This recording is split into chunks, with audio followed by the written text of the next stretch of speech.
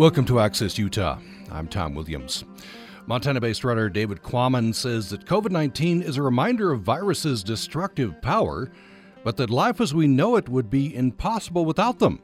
In his latest article for the National Geographic, he reviews the evolutionary origins of viruses and shows how they've helped shape the history of life.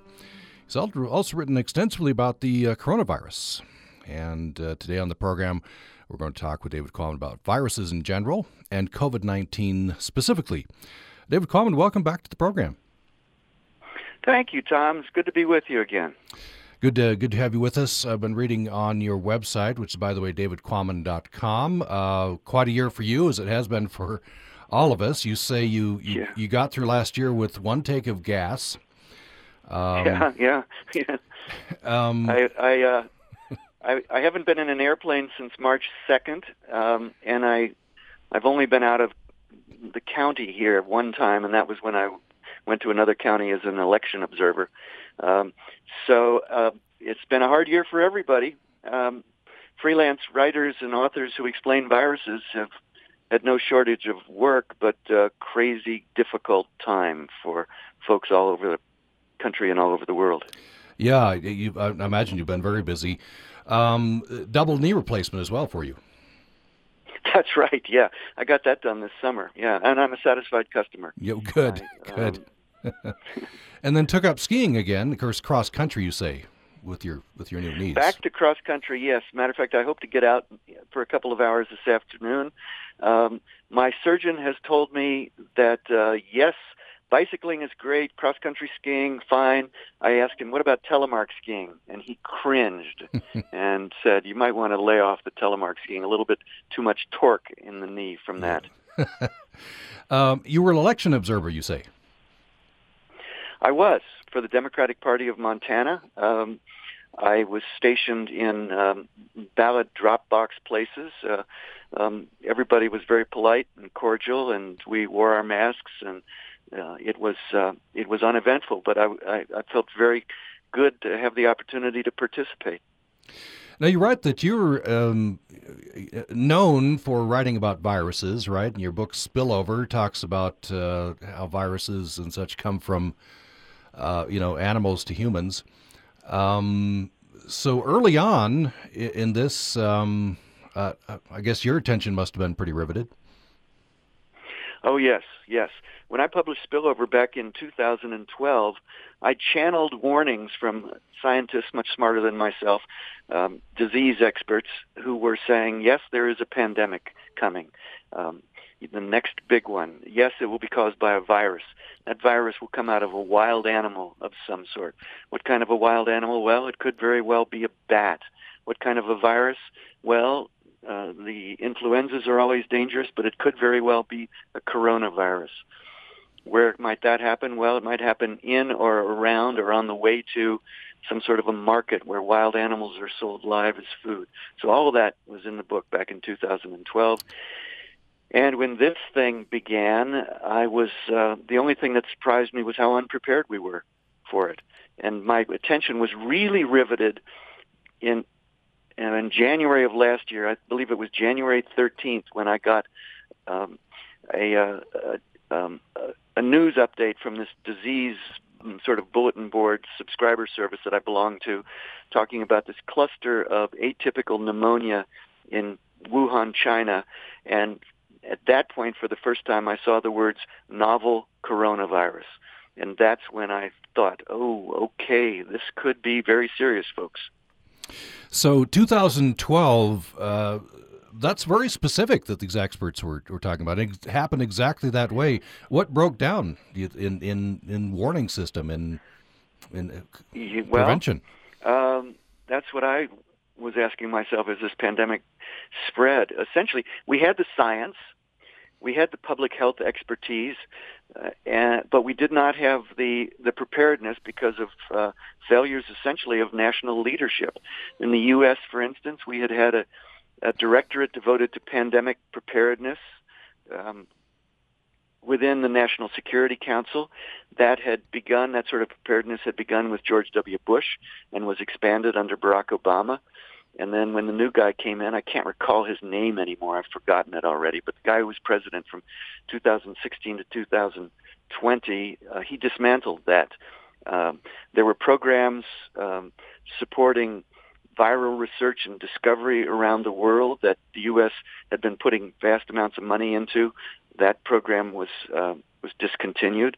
So we had a failure of national leadership, and we had a failure to some degree of individual and community responsibility, of people feeling like in America, for instance, rugged individualism was more important than community health.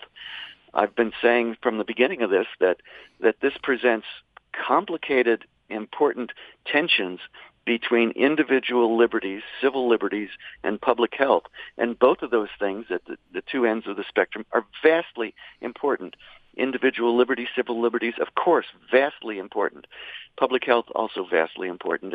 And we needed to sort out a balance between those two things in terms of suggestions and mandates for social distancing, for closure of bars and restaurants and other forms of socializing business, for the wearing of masks.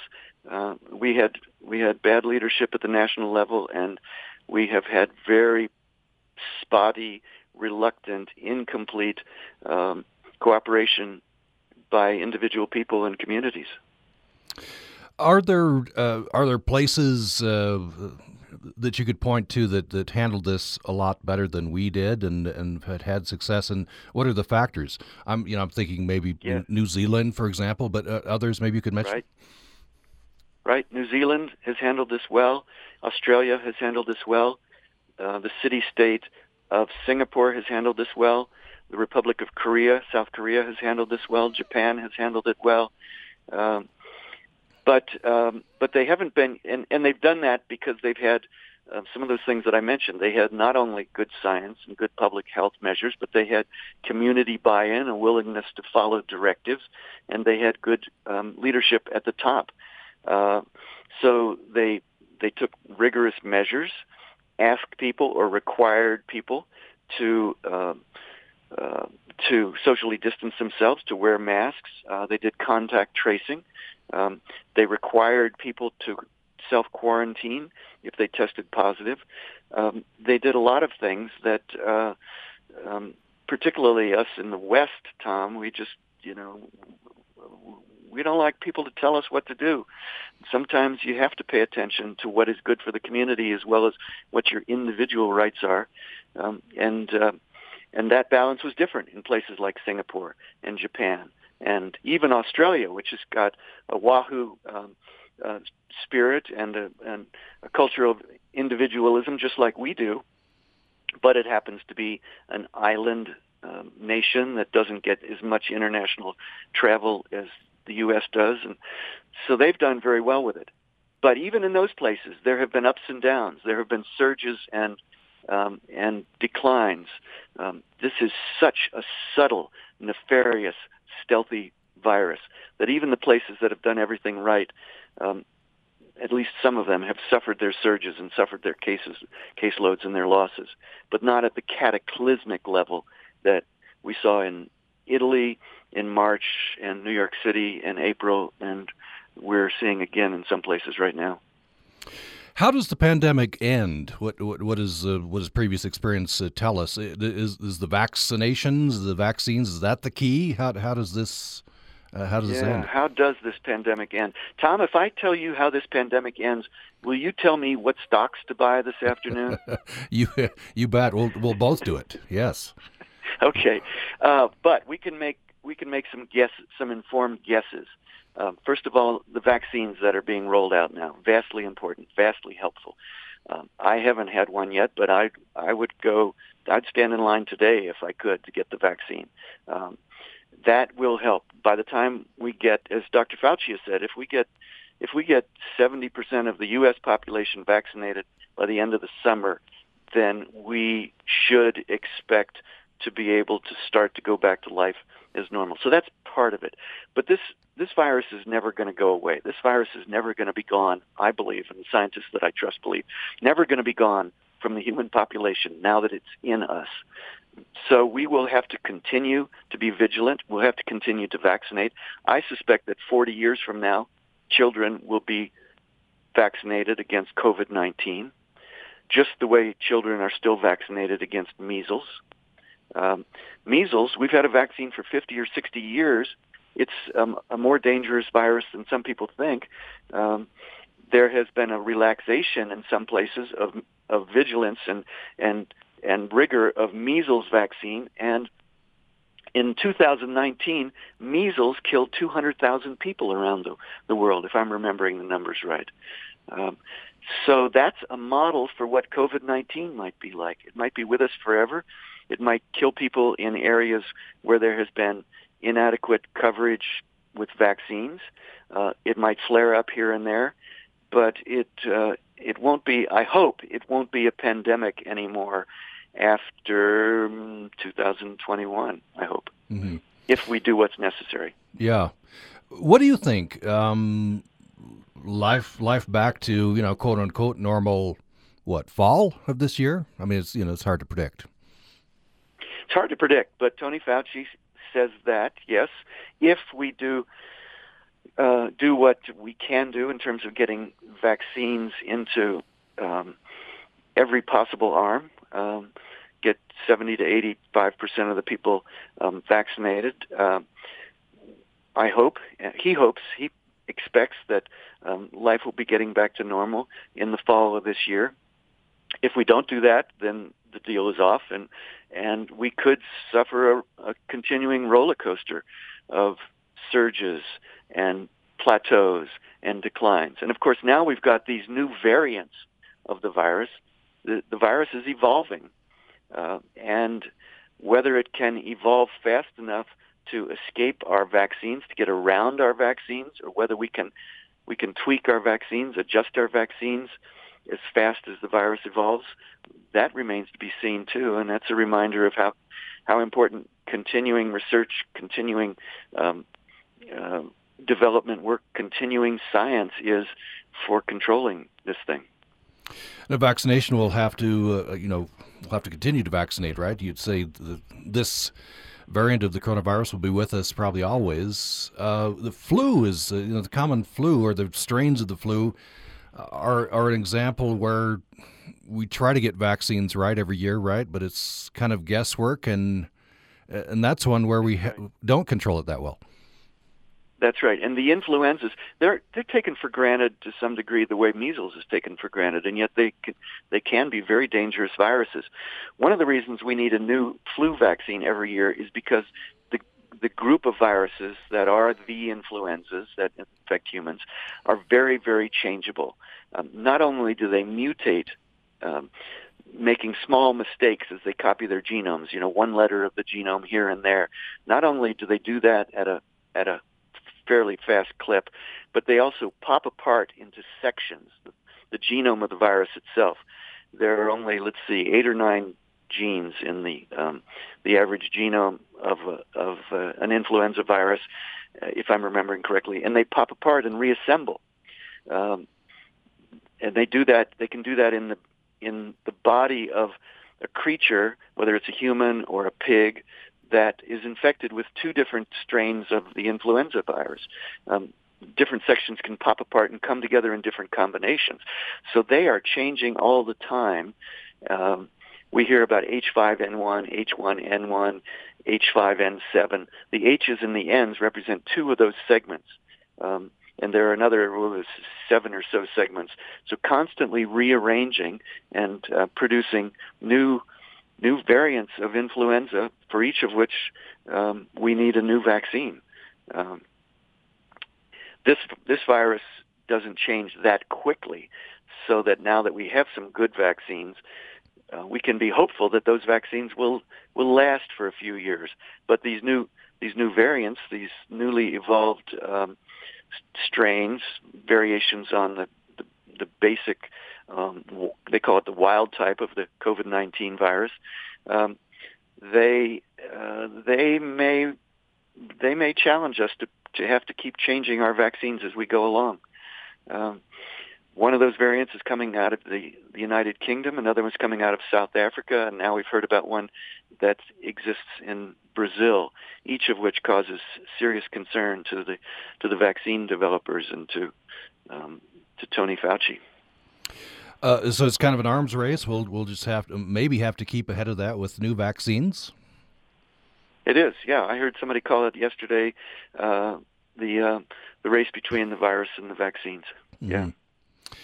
And it's an arms race in the sense that we have to get those vaccines into arms. Yes, that's true. That's true. It brings up a point. There's, as you know, increasing vaccine skepticism in some countries. Yes, that's a problem. That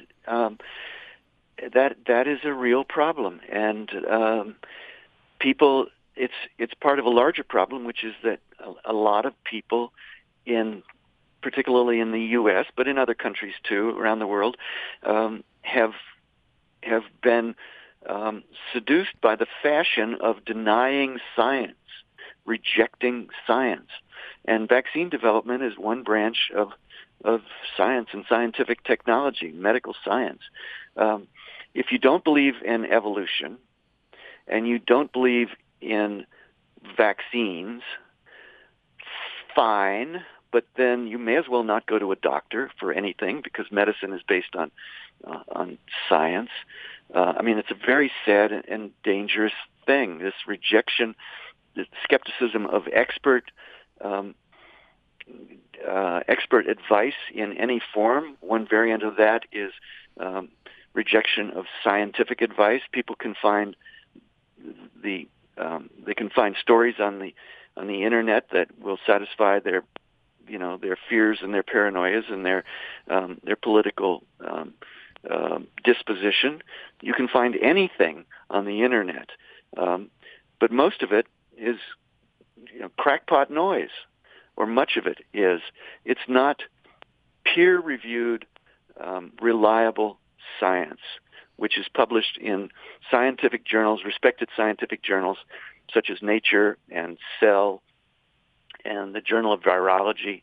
And people find reports and rumors and claims on the internet, and sometimes those are presented as though they were scientific papers, but they're not. That's just a matter of formatting. That's just a matter of cosmetics.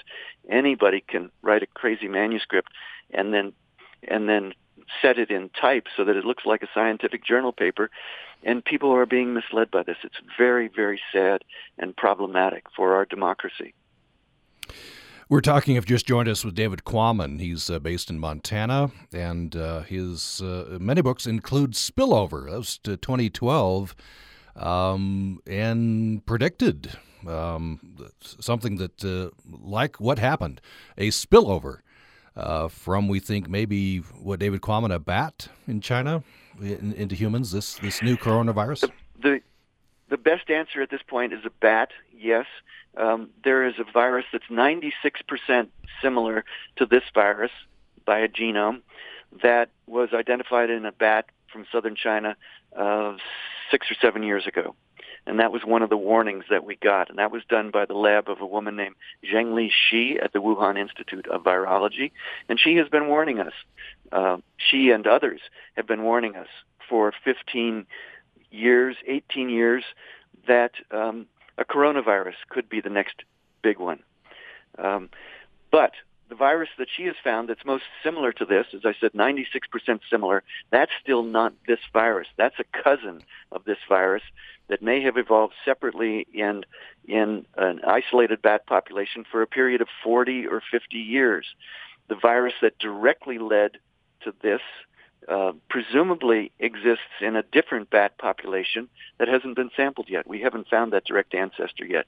All we've found is the cousin, which tells us that with a high degree of confidence, we can expect that this virus came out of a horseshoe bat, a small insectivorous bat. Well, we're talking with David Quammen about viruses in general, but we'll get into talking about that. His latest article, it's a cover article in the National Geographic February issue, talks about viruses. And David Quammen points out that obviously COVID-19 is a reminder of viruses' destructive power, but that life as we know it would be impossible without viruses. We'll get into talking about that and other related topics following this break.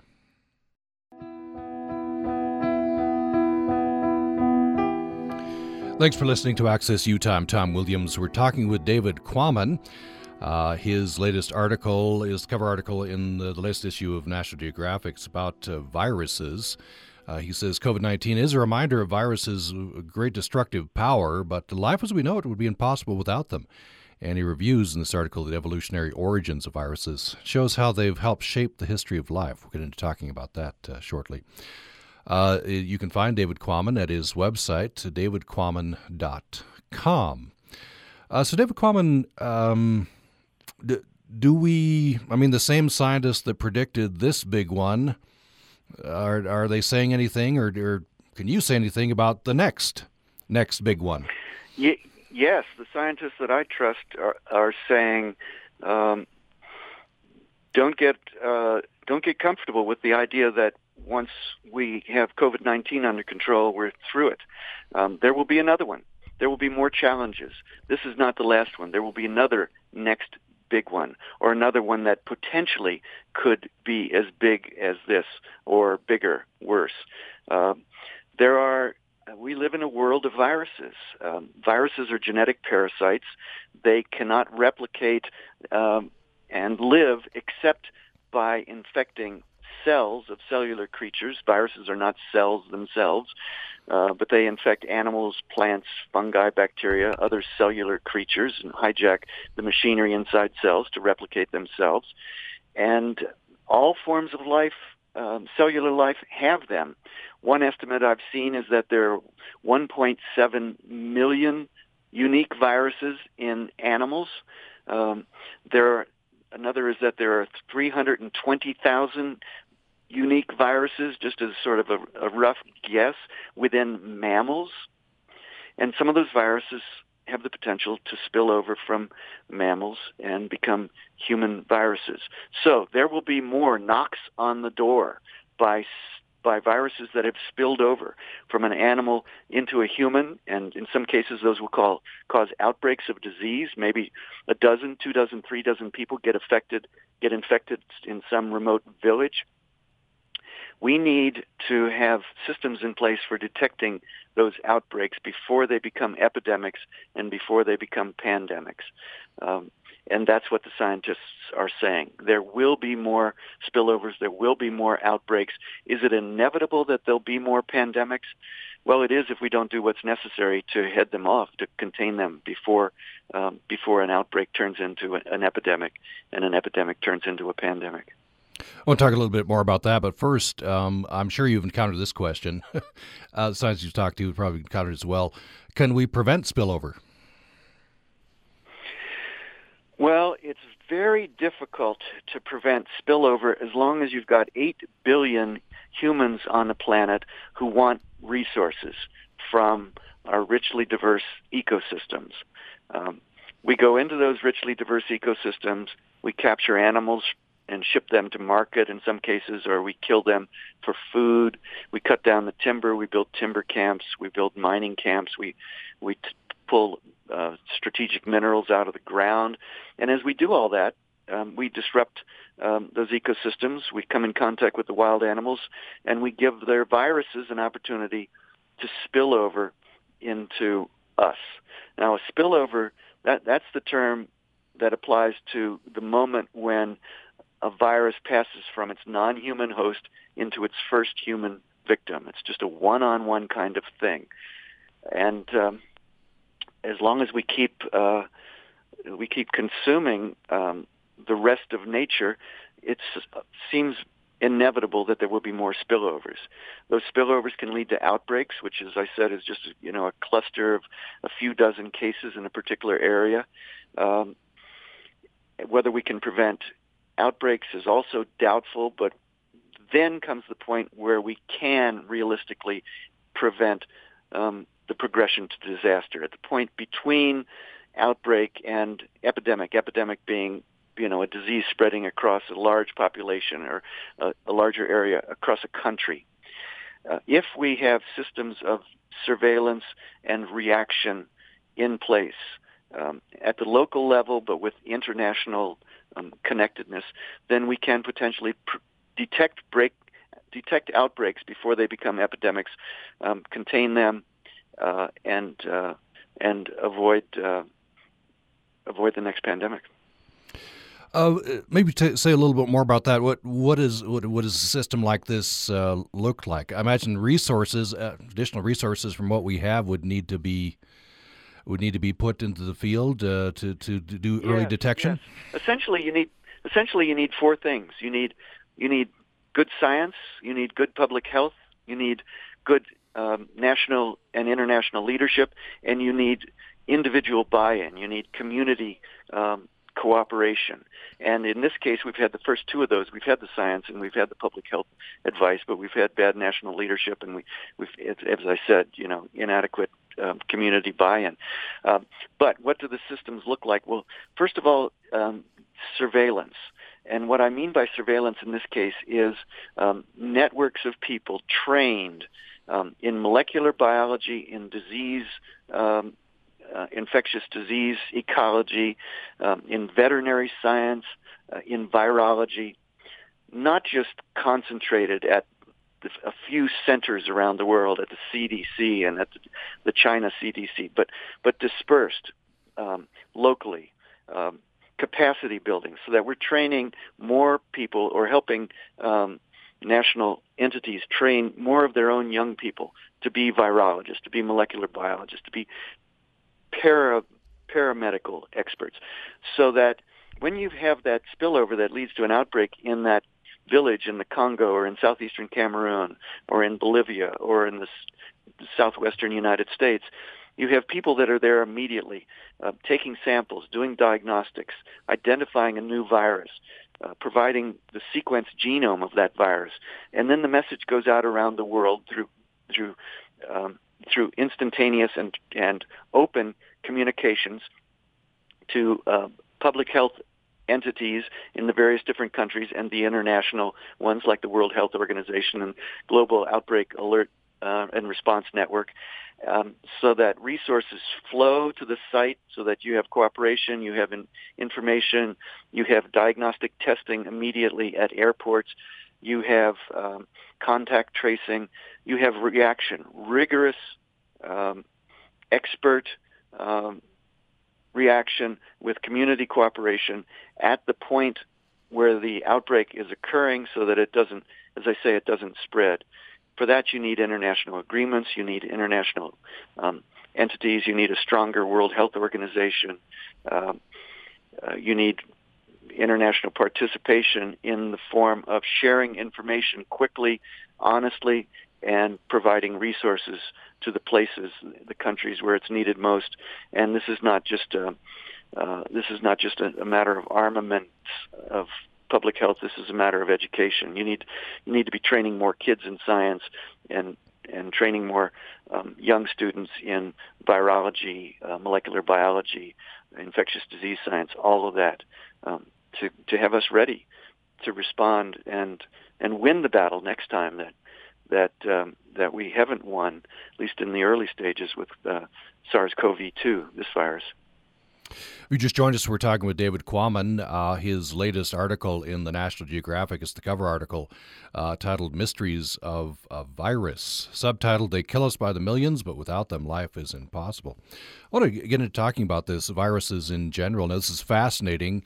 I just want to read off a list here. The destructive power of viruses that we know, but the list you provide here at the beginning of the article is just, impressive, depressing.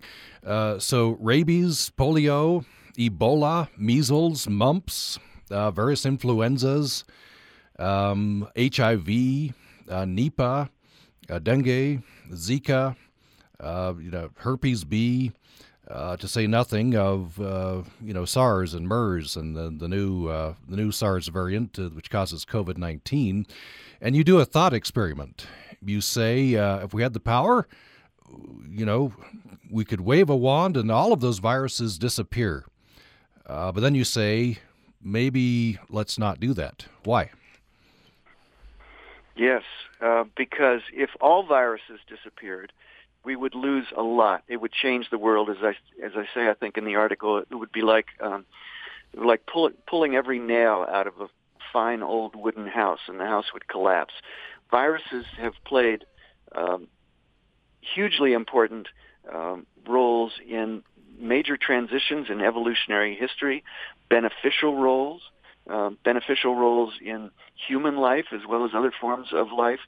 And so, although those viruses that I list are all viruses that have a lot to answer for in terms of human suffering and death, viruses generally are a mixed bag. As I say also in the piece, fire is something that can be a factor for good or a factor for harm. Likewise, viruses, they can be a factor for good or a factor for harm. And I should probably back that up with some examples, right, Tom? Oh, yes. Yeah. Okay, so the one that I go to first generally is, first of all, this. There are certain kinds of viruses that can insert themselves into the genomes of other creatures. They can insert their genome into the genome of other creatures. There is a group, for instance, the retroviruses. The retroviruses are famous because they include HIV, the AIDS virus. Retro, backwards. And they have that name because they infect cells the way other viruses do, but then they insert their genomes as DNA into the genomes of the cells that they infect. Now, when HIV does that, it infects immune cells and inserts its genome into the genome of the immune cells, so that when immune cells copy themselves, they copy the recipe for building this virus particle. And then at a certain point, they are triggered so that they produce enormous numbers of these viral particles, and they come exploding out of those immune cells and infect other immune cells, and pretty soon the person has full-blown AIDS. But if a retrovirus infects reproductive cells instead of immune cells, if it infects sperm cells and egg cells within a creature, within an animal, if it infects the cells of testes and ovaries that produce those cells and inserts itself into the genome, then it can become part of the heritable genome of that population. It can be passed from parent to offspring, this virus inserted in the genome. That's called endogenized retrovirus, made endogenous, made part of the genome. And we humans now contain endogenous retroviruses that amount to 8% of the human genome. 8% of the human genome, yours, mine, and everybody else's, Tom's, is viral DNA that has been inserted into the human genome, or the lineage that has led to us over the course of the tens of millions of years, animals leading to mammals, mammals leading to primates, primates leading to humans. 8% of our genome is now this viral DNA. And one stretch of that DNA is a gene that scientists call syncytin-2, S-Y-N-C-Y-T-I-N, syncytin number 2. And this was formerly a gene that produced the envelope around a virus particle, and now it produces an envelope around the placenta during human pregnancy. It produces a membrane that surrounds the placenta, and it transports nutrients from the mother into the fetus. It transports waste products from the fetus back out to the mother so that she can excrete those waste products. It performs this hugely important function. Without it, human pregnancy is impossible. It's this membrane. It's got a long, fancy name. I won't bore you with that. But it is created by a gene that we acquired by viral infection. Wow. Yeah. You also write that memory, at least some process of memory, were influenced by this process involving viruses. That's right. There's another retrovirus that got into the lineage of mammals over long periods of time, and it now exists as a gene that the scientists call ARC, A-R-C, ARC. So this is a gene in mammals, including humans, and this gene seems to be, they're still working on this, but it seems to be responsible for converting experience into genetic information in the form of RNA, packaging it in little capsules, little bubbles that move from one neural cell, one neuron, to another for storage. So what they're saying is that this is a gene that we got from viruses, and it's responsible for the storage of experience in physical form, in other words, memory, the ARC gene, from viruses. Early work on that is being done in a number of labs, including the lab of Jason Shepard down there in Utah. Yeah, University of Utah. You get a bit philosophical here. I want to quote this. You say, if 8% of your genome and mine is retroviral DNA and half is transposons, I don't know if I'm pronouncing that correctly, then maybe the very notion of human individuality, let alone human supremacy, is not as solid as we like to believe.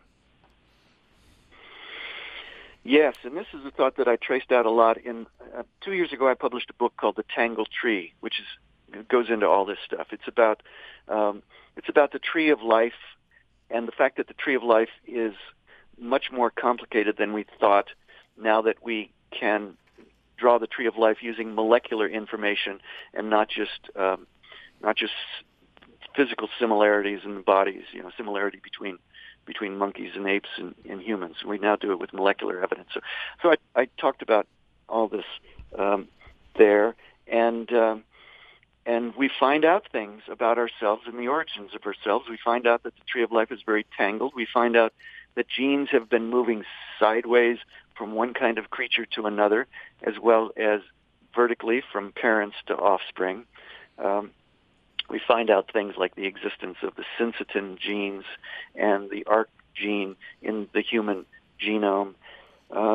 And we realize that we humans, as well as most other creatures, are composites.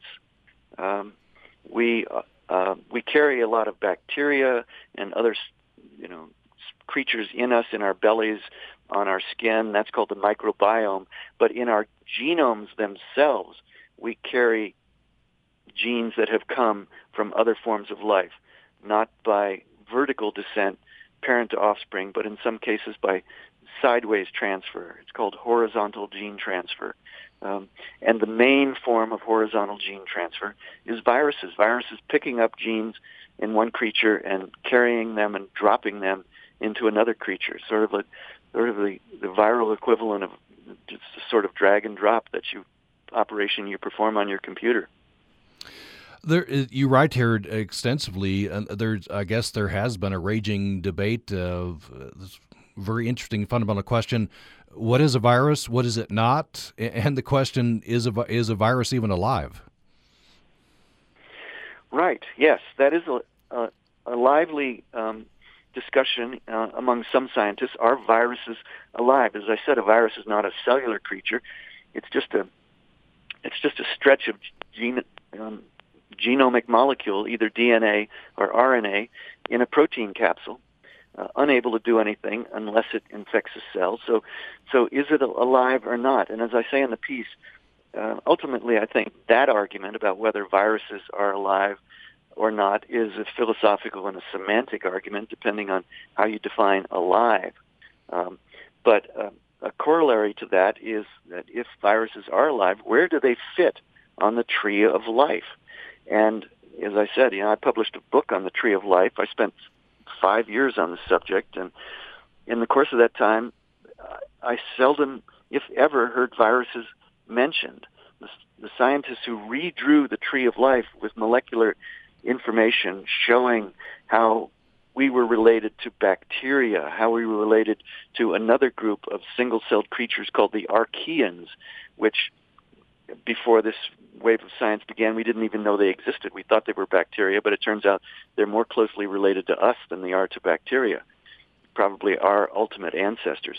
All of that mumbo-jumbo, it's not really mumbo-jumbo, it's just complicated, fascinating, deep-weed scientific discussion, all of it omits the subject of viruses.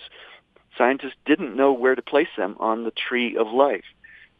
So I go into that some in this article for National Geographic, the most recent thinking by some very smart scientists who study the question of where did viruses come from? Where did the first viruses come from? How did they evolve? And how are they related to other forms of life? And there are three theories. One is that viruses arose as the first form of life. Another theory is that viruses are these fragments of life that escaped from more complex forms of life, broke off, and started a path of their own. And the third theory is that viruses are reduced from cellular forms of life. They have shrunk down by shedding genomes, becoming more and more simple, essentially mooching off cellular forms of life, getting rid of the portions of their genome that did the complex production of proteins and things, and now instead they parasitize cellular forms of life and borrow that sort of equipment in order to achieve their ends of reproducing themselves. It's fascinating stuff. And these things are amazingly adaptable, right? Mutations, which is fascinating, can be dangerous as well for us. Absolutely. And some viruses evolve relatively quickly. Some viruses evolve more slowly. As I said, we've had a vaccine for measles for 60 years. The measles virus hasn't evolved very much, so that original vaccine, I think with modest modification, still works for measles. But influenzas, on the other hand, as I've said, are constantly evolving, and we need a new influenza vaccine every year. In between those two extremes are other forms of virus that evolve either very quickly. HIV evolves very quickly. That's one of the reasons why we still don't have an AIDS vaccine, because that virus changes so quickly. So yes, they are capable of fast evolution, and we're seeing that now with the COVID-19 virus, SARS-CoV-2, as these new variants, these dangerous new variants emerge from the United Kingdom, from South Africa, and now one in Brazil that I believe has not yet spread to the rest of the world, but people are concerned that it will. Let's take another break. When we come back, we'll have our last segment with David Quammen. His latest article in the National Geographic, the cover article is called Mysteries of a Virus. And we're talking about viruses in general and the virus that causes COVID-19 in specific. You can get your question to us or comment to upraccess@gmail.com, upraccess@gmail.com. We'll have more following this break.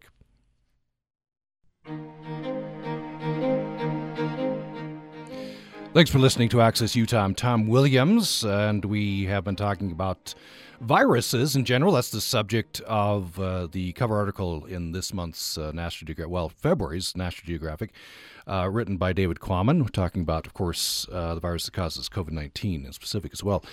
And you can find David Quammen at davidquammen.com. David Quammen, maybe just one more question on this, and there's a couple of things from your website I want to talk about at the end here. One, I suppose, possible good effect from this whole pandemic is perhaps there are young people out there who have been affected, as we all have been, by this pandemic, and who will say, I'm going to go into science. Yes, that will be a good effect. I absolutely agree. I hear that occasionally from people who have read my book Spillover. They say, "Hey, I read that, and that's cool stuff. That's fascinating. The ecology and evolutionary biology of scary viruses, and now I'm a disease scientist." Not every cloud has a silver lining, but you and I know, Tom, many dark clouds have silver linings, and if there is one from this event, it could be that more and more young people are inspired, provoked, driven to study science, to study infectious disease, to study the evolutionary biology that allows understanding of infectious disease, and make us all the more ready to deal with the next one. I certainly hope that happens. I hope it. I think teaching kids science. I was not trained in science much as a kid. my scientific understanding is mostly self-taught since I became a journalist. But I had a few fascinating science courses and science teachers. I wish I'd had more, and I think that there's nothing more important than starting in the 4th or 5th or 6th grade and teaching kids science, teaching kids biology, teaching kids astronomy, teaching kids to be curious about the world around them, the universe around them, and understand that science is not a body of fact that you memorize. It's a process whereby you use empirical evidence, real physical data that can be observed, counted, and measured as a way of approaching a more accurate understanding of the way the world works. I sure hope that this inspires a lot of young people to devote themselves passionately to science. We just have about 3 or 4 minutes left. You mentioned on your website that we have lost and you have lost as friends several prominent writers and artists. I want to have you talk a bit about Barry Lopez, who you describe as a brother. Barry Lopez, yeah. Yes, Barry Lopez, a wonderful, important, eloquent American writer, author of books such as Arctic Dreams and Of Wolves and Men and River Notes, and his last, final, magnificent, large book, Horizon. He died on Christmas. He died on December 25th. And he was a dear friend to me since we met probably 30 years ago. We didn't see each other as often as we wanted. We read each other's books. We helped each other when we could. We appreciated each other.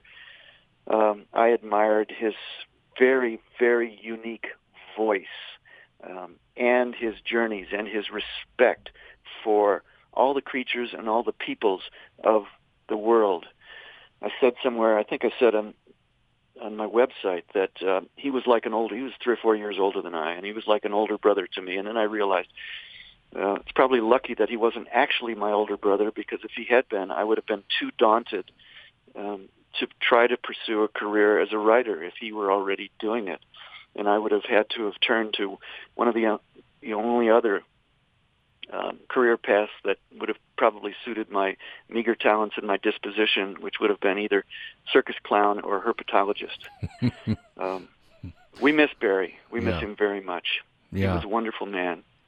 You also mentioned William Kittredge, who lost recently as well. And William Kittredge, a great writer and teacher at the University of Montana. Right, he died in, I think it was November. I was on a Zoom memorial event for him just about a week ago. He wrote essays, he wrote novels, he wrote short stories. He was an editor of volumes such as The Last Best Place, a huge doorstop compendium of writing from Montana over the last century. With his partner Onyx Smith, they edited that together. And he taught generations of students at the University of Montana how to teach themselves to be writers. I don't think you can really teach anybody to be a writer, but you can help them teach themselves. And I don't think anybody that I know of had more success and did more good in that role than Bill Kittredge. So we have two good men down in recent months in the literary world of the West. Just about 30 seconds left. What are you working on? What will we see next? Well, I'm busy, as you said, Tom. First of all, back in March, my publishing house, my book publisher, Simon & Schuster, said to me, would you please push that book that you're doing for us under contract now, that book about cancer and evolution, would you push that to the back of your desk and do a book on COVID-19, on this pandemic? My first reaction was, well, there are going to be 200 books on this. And they said, yes, but we don't care. We want one from you. We want ours to be from you, or one of ours to be from you. So I am committed to a book on COVID-19, and I'm in the process of figuring out how to do that, despite the fact that I can't get on a plane and fly to the Congo or fly to China and crawl through bat caves with scientists. That's what I usually do when I'm researching a book. Now I'm doing it by way of Zoom, but I think I have a way to do that, so I'm at work on that. and I've been doing shorter pieces about COVID-19 for the New York Times op-ed page and for the New Yorker magazine, and staying busy, walking the dogs, staying isolated with my wife, our 2 dogs, the cat and the python here in my office, trying to stay safe and sane, and write about viruses. Oh yes, and the piece for National Geographic about the larger evolutionary origins of viruses. So it's been all virus all the time for me this year, Tom. Yeah, and it probably will for a little while to come, although maybe some hope at the end of the year. The latest article, the February edition of National Geographic's cover article, Mysteries of a Virus. The author is David Quammen. You can find him at his website, davidquammen.com. Thank you so much. Appreciate it. Tom, thank you. It's always a pleasure to talk with you. I appreciate the opportunity to chat. Stay safe, stay sane, stay well. Yeah, you too. And thanks, everyone, for listening.